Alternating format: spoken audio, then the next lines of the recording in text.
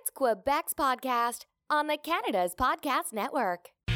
Bonjour, ici Sylvie Bougie qui vous présente le podcast du Québec, un membre du réseau Canada Podcast. Nous discutons avec les entrepreneurs qui font bouger les choses au Québec. Donc, vous pouvez écouter, découvrir et vous intéresser à l'entrepreneuriat au Canada. J'ai la chance aujourd'hui d'être avec M. Jimmy Plante, qui est le président et le cofondateur de la compagnie Construction virtuelle et technologie BIM One. Il a fondé l'entreprise en 2013 et compte maintenant plus de 70 employés.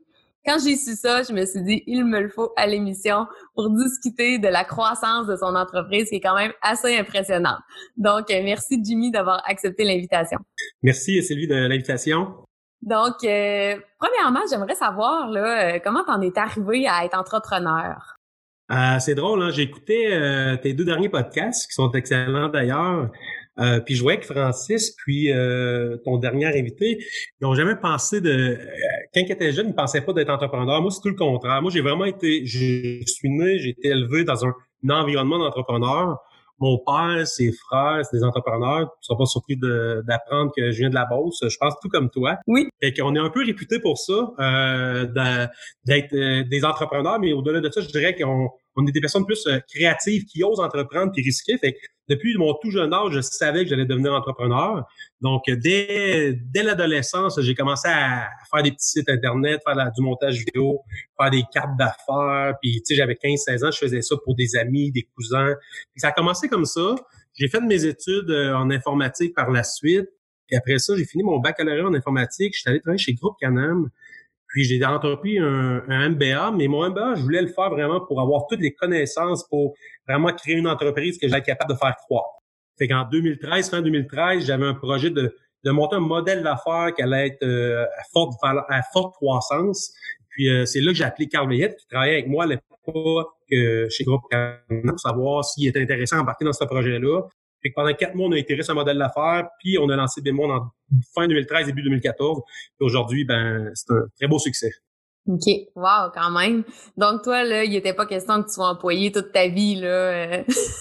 Non, c'est ça. En fait, tu sais, comme je dis, en voyant tout mon entourage, tu sais, je suis pas setupé pour faire du 8 à 5, là, tu sais. Je comprends que être entrepreneur, c'est beaucoup de responsabilités, beaucoup de risques. En même temps, il y a aussi une certaine autonomie, une certaine flexibilité qui est le fun là-dedans. Fait que c'est sûr que moi, c'était destiné à ce que je sois un entrepreneur.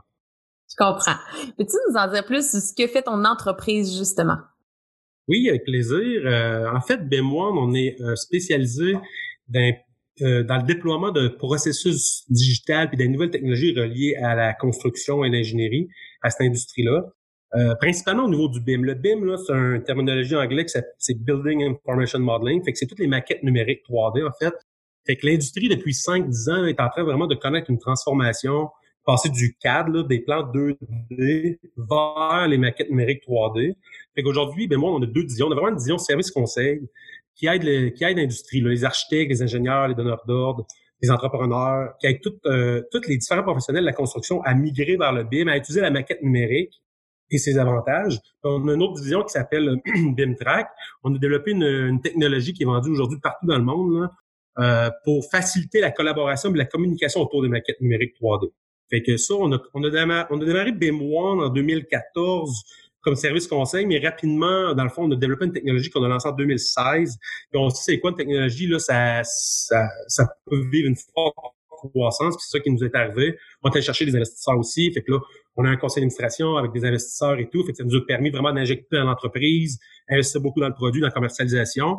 Aujourd'hui, BIMTrack est vendu dans plus de 35 pays, un peu partout dans le monde, principalement au Canada, aux États-Unis, en France, au UK, au Royaume-Uni, puis en Australie. C'est nos 5 principaux marchés, mais quand même, vu que c'est web, il n'y a pas de frontières, puis on est capable de vendre notre plateforme partout dans le monde. Justement, c'est un beau défi au niveau de la commercialisation. Comment vous faites pour commercialiser partout comme ça? Ouais, en fait, c'est drôle, hein. J'ai pas de bonne réponse à ça. Aujourd'hui, oui, on a une équipe qui est structurée en vente, en marketing, on a des stratégies.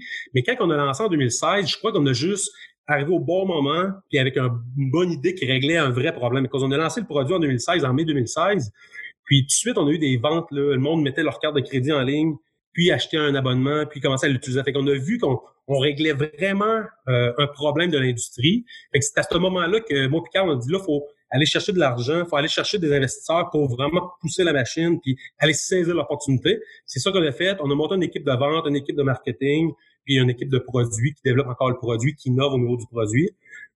C'est ça. En technologie, en fait, là, faut juste avoir le meilleur produit qui aille bien, qui soit facile à utiliser. Puis à partir de là, quand tu es capable d'aller chercher tes consommateurs, là, tes clients qui l'utilisent, ben la vente est plus facile, en fait. Mais ça reste que nos ventes, on fait beaucoup de trade shows, on fait beaucoup de foires commerciales un peu partout dans le monde. Fait que nos vendeurs, ils se voyagent beaucoup dans le monde présentement. Sauf évidemment pendant le COVID, là, pendant le confinement, ça a été quand même un défi de rejoindre toute cette clientèle-là sans faire de foire commerciale, mais on y arrive quand même. Donc, puis là aujourd'hui, on est en train d'ouvrir, on est en train d'engager des personnes plus locales. Là. Aux États-Unis, on est rendu avec 4 employés, on a une personne à Calgary, une personne en République tchèque. Fait on commence à organiser notre organisation là pour qu'on soit capable de saisir l'opportunité qui est mondiale. OK. Donc, c'est ça, c'est que d'avoir des employés sur place, tu sens que c'est une plus-value pour tes ventes ou c'est le suivi client? Ouais, en fait, pour les ventes, il y a des marchés comme les États-Unis, là, environ 2 ans, on s'est dit, c'est quoi notre stratégie, là? Tu sais, à un moment donné, on est quand même limité en ressources humaines, en ressources financières. Fait qu'il faut focuser sur un marché puis sur un type de clientèle. Et là, 2 ans, on a dit, on s'en va aux États-Unis. Fait qu'à partir de là, on a vraiment commencé à engager le local. C'est sûr cette industrie-là qui est quand même conservatrice, une bonne poignée de main, là, ça fait la différence. Donc, fait qu'avoir du monde local, ça l'aide. C'est combiné avec une stratégie marketing qui est forte, en fait, là. Donc, c'est un peu le mix de tout ça qui fait en sorte qu'on a une belle équilibre qu'on va chercher les nouveaux clients. Au niveau du ralentissement, justement, en lien avec la COVID, là, bon, on le sait au Québec, en tout cas, du moins, à un moment donné, le milieu de la construction a été arrêté complètement. Toi, tu as pu vivre un peu, j'imagine, toutes les situations un peu partout dans tes pays. Est-ce que tu as senti un grand ralentissement? Ça l'a-tu affecté tes activités? Ben, c'est drôle, là, au niveau de BIMTrack, nous autres, BIMTrack, c'est un outil qui aide à la collaboration puis la coordination virtuelle. Fait que là, le monde ont tout reparti chez eux, ils avaient besoin de meilleurs outils pour coordonner leur modèle. Puis les projets de construction en phase conception n'étaient pas arrêtés, mais le monde travaillait de chez eux. Fait qu'il y avait besoin de meilleurs outils. Fait qu'au contraire, au niveau de BIMTrack, on a même eu, je dirais, des opportunités à saisir. Au niveau de notre division service conseil, c'est sûr que quand les chantiers ont arrêté, pendant un mois, on a été quand même pas arrêté complètement, parce qu'il y a quand même des projets qui continuaient à distance. Il y a eu un petit ralentissement, mais rapidement en mai, c'est reparti avec tous les programmes du PACMI pour la formation et tout, là. Nous, on donne la formation à l'industrie, ça fait que le monde, nos clients en ont profité pour venir chercher nos services afin de former leur monde à l'interne pour pouvoir faire leur migration vers le BIM. Donc, un impact qui est très, très, très limité. Je me compte vraiment chanceux, nous autres, comme entreprise, là. On n'a pas eu d'impact très concret au niveau par rapport au confinement et au COVID, là. Mais t'es quand même resté à l'affût, justement, entre autres du PACMI, t'as resté à l'affût quand même des opportunités, ce qui est très bien. Ouais, exact. Puis c'est sûr que je suis entouré d'excellents conseillers, là, tu sais, comme entrepreneur, moi, ça a peut-être été un peu ma devise, là, dès le départ, de bien m'entourer. Donc, aujourd'hui, j'ai une équipe de direction qui est vraiment solide, puis c'est sûr, j'ai une personne au RH, aux finances, que les autres, ils regardaient ça, les conférences de presse, ils suivaient tout, fait qu'aussitôt qu'il y a quoi qui sortait, on pouvait essayer d'aller voir comment qu'on peut aller chercher cette aide-là pour faire bénéficier nos clients, en fait. Fait que c'est sûr que nous autres, effectivement, là, on est bien entourés, on a des conseillers qui sont solides, puis à partir de là, on peut faire des belles affaires. Ouais. Peux-tu me donner un conseil, mettons, un entrepreneur qui est en train de nous écouter actuellement, qui est en technologie, puis là, on a retenu déjà, bon, c'est sûr, d'avoir un bon produit qui répond à un réel besoin. Ça, je pense que ça reste une base très pertinente. Que parfois, les gens oublient. Mais as-tu un autre conseil, tu sais, qui pourrait, tu sais, soit une erreur que tu as commis toi et justement que tu pourrais recommander ou un apprentissage que tu as eu là, en lien avec ça? Ouais, en fait, c'est sûr, des erreurs, on en fait plusieurs, là. Tu sais, recommencer l'aventure, elle serait bien différente. Je dirais des erreurs, je dirais plus peut-être des conseils, là, tu sais, de bien s'entourer. Comme je le dis, là, moi, dès le départ, j'allais me chercher en 2015 un coach qui s'appelait André Couture, qui a œuvré dans le monde des technologies, un entrepreneur technologique à succès.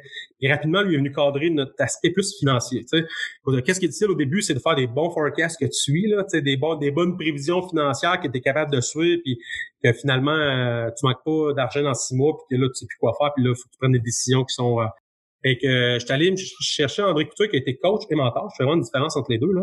Fait qu'il venait travailler vraiment sur l'entreprise, la structure des finances et tout, et mentor plus au niveau personnel. Puis ça a vraiment aidé d'un début là, de venir bien structurer ça. On a levé une première ronde de financement, une deuxième et tout. Fait que c'est sûr que dans les technologies cash is king, là, que je pourrais dire, fait que il t'en faut de l'argent au début pour investir dans le produit, mettre les bases en place et tout. Puis il faut pas négliger que parfois tu penses, tu sais, comme entrepreneur, on est top optimiste, puis on pense que les ventes vont exploser du jour au lendemain, là. Mais soyez plus conservateurs. Ça va être mieux pour justement après ça aller lever lever du financement auprès d'institutions, auprès d'investisseurs privés, peu importe. Mais bien s'entourer, puis de faire des bonnes prévisions financières là. Si vous avez une ambition de croître là, c'est clé. Oui, effectivement. C'est un très bon conseil. Tu as un pied à terre, bon, à Québec, à Montréal, tu as des employés un peu partout. Comme tu le sais, et comme son nom l'indique, le Canada's Podcast est un réseau canadien, donc on veut un peu en savoir plus sur c'est quoi la différence de faire des affaires. Je te dirais, toi, c'est super intéressant. J'aimerais ça t'entendre sur les différences entre Québec et Montréal, mais aussi à l'extérieur, là, donc à l'international. Donc, peux-tu nous en dire un petit peu là-dessus? En fait, moi, j'adore Québec, là, la ville. Là. Je trouve que c'est une belle grosseur. C'est pas trop gros, c'est pas trop petit. Tu sais, c'est pas trop petit les ressources nécessaires, puis c'est pas trop gros le monde. Fait que c'est une belle communauté d'affaires. Moi, dès que j'ai démarré l'entreprise, rapidement, on dirait que j'avais l'impression de connaître tous les entrepreneurs de Québec. Ben, pas tous, là, mais une bonne partie des entrepreneurs. Je fréquentais des réseaux. C'est là d'ailleurs qu'on s'est quand même rencontrés en 2014-2015. Fait que je trouve que c'est une belle communauté d'affaires qui se tient vraiment solidement. Fait que moi, je changerais pas ma place d'affaires pour rien au monde. Là. Je trouve que Québec, c'est vraiment une belle place où on se serre les coudes puis qu'on s'entraide. Montréal aussi, c'est un très bel endroit. C'est sûr que nous autres, on est allés à Montréal à base pour avoir des employés. Là, qu'on avait une croissance qui était quand même forte. Là. Fait que trouver du monde bien spécialisé dans nos domaines, c'est plus rare. Fait qu'on devait ouvrir des bureaux ailleurs. Donc, on est allé à Montréal, puis aujourd'hui, on a un pied à terre au centre-ville de Montréal, puis ça se passe très bien. Puis les autres aux États-Unis, puis un peu partout dans le monde, eux autres travaillent du domicile, évidemment. Mais tu sais, quand tu fais de la commercialisation un peu partout dans le monde, tu sens-tu, je sais pas, moi, une différence là au niveau de la façon de faire les affaires, par exemple, ou justement, tu parles de la communauté à Québec, à quel point c'est quand même assez facile de développer des réseaux.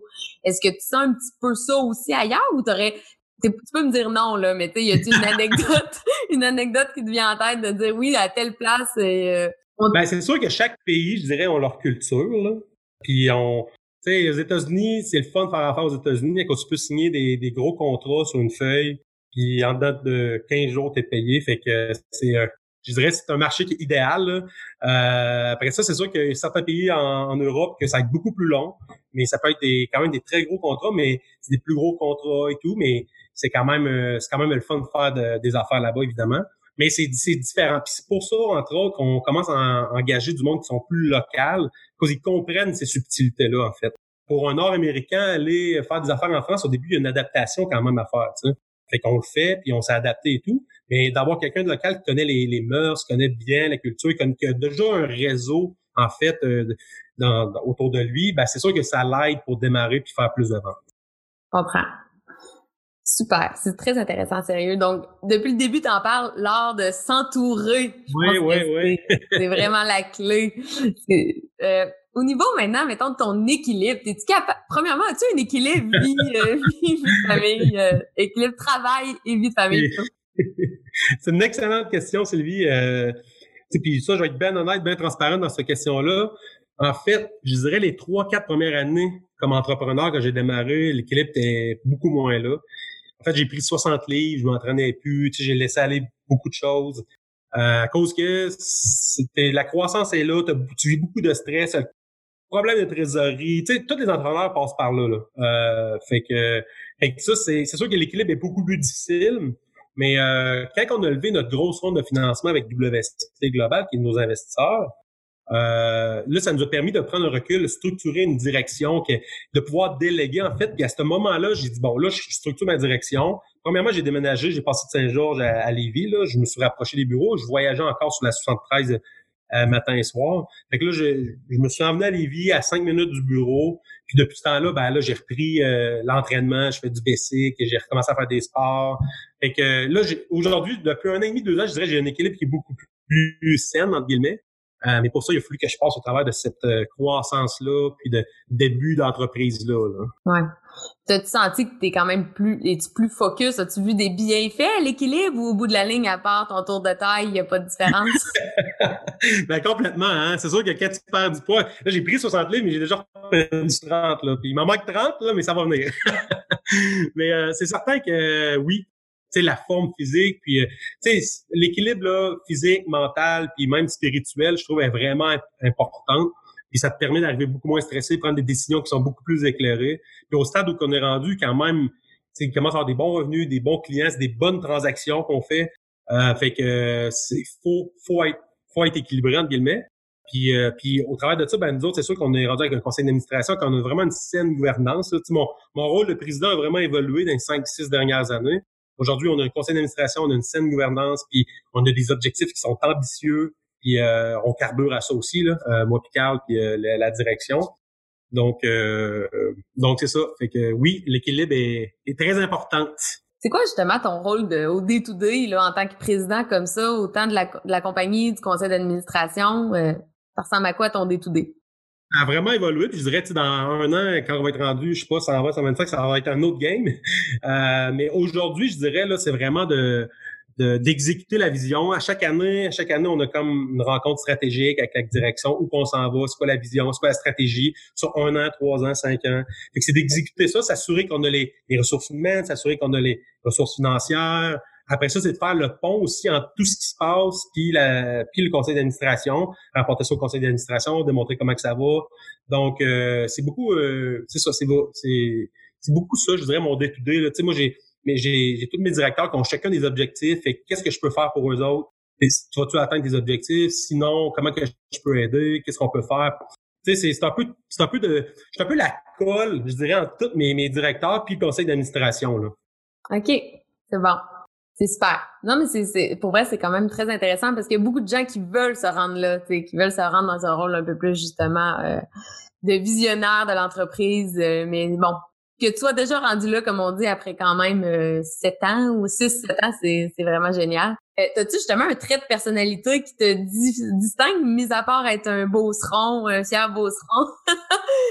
Ben c'est dur à dire. C'est plus les autres qui pourraient en parler. Je dirais, je me considère quand même comme une personne empathique. Tu sais, j'ai encore peu parlé de mes employés là, mais tu sais, mes 75 employés aujourd'hui là, je connais leur nom, je connais leur vie. Tu sais, ont-ils une femme, ont-ils des enfants, puis je me soucie d'eux là, puis je pense que ça m'a été éduqué depuis que je suis jeune de me soucier de mon entourage là, puis de mes enfants, de ma femme. Tu sais, je suis une personne qui se soucie beaucoup des autres. Je pense que ça l'aide ça l'aide à cause d'aujourd'hui on est comme une belle grosse famille, l'histoire des 15 employés.